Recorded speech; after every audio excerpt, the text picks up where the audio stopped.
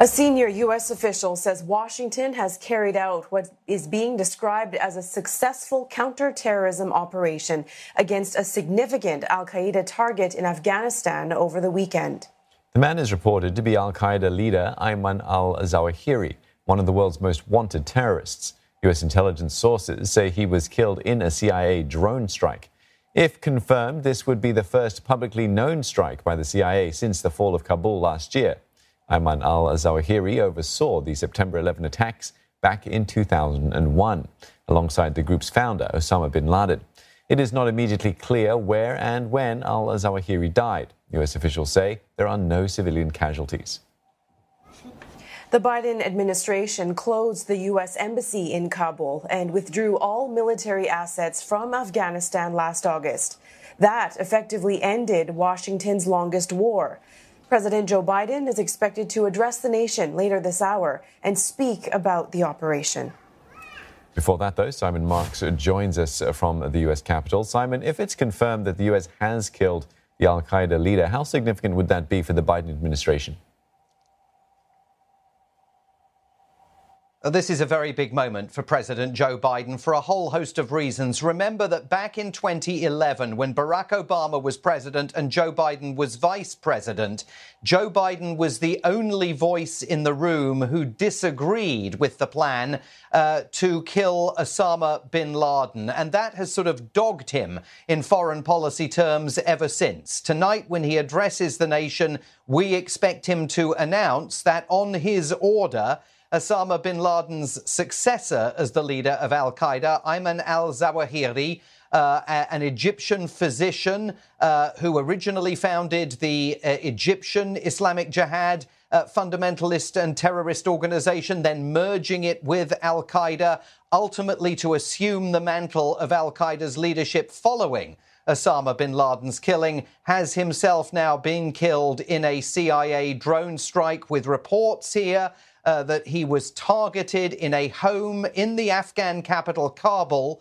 that was owned by a senior aide to top Taliban official Sirajuddin Haqqani, part of the infamous Haqqani terrorist network. So there are a host of issues here for President Biden. First of all, he'll be able to point to a successful drone strike targeting one of America's most wanted terrorists. Remember that when the U.S. military withdrawal took place from Afghanistan, President Biden always insisted that the United States had the capacity to engage in what he described as over-the-horizon anti-terrorist operations, and this appears to have been precisely that kind of an effort. President Biden will have the opportunity to point to a foreign policy achievement, giving him the chance to talk about this in an ongoing way as we head towards America's midterm elections and then the 2024 presidential election itself. There will, of course, be those who say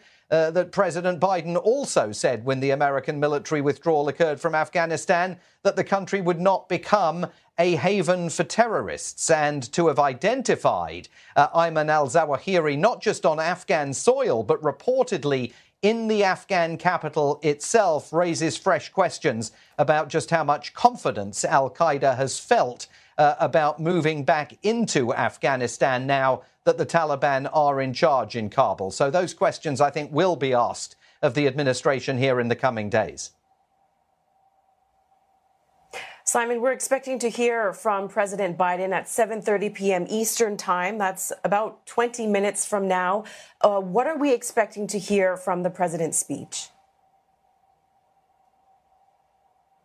Well, confirmation that this drone strike occurred and that the U.S. authorities have indeed now established that they killed Ayman al-Zawahiri. There's every indication that that is the announcement that President Biden will make here tonight. And like presidents before him, I think he's very likely to articulate the argument that for America's most wanted terrorists, there is no hiding place. There is no refuge from the long reach of American intelligence and American drone strikes. Look, I think there will be continuing questions here about whether it might have been possible under any circumstances to take Ayman al-Zawahiri alive, but there is no question that he has bedeviled the United States ever since the al-Qaeda attacks on America, September the 11th, 2001, of course, and then in the last 10 years since he took over from Osama bin Laden. It was only back in April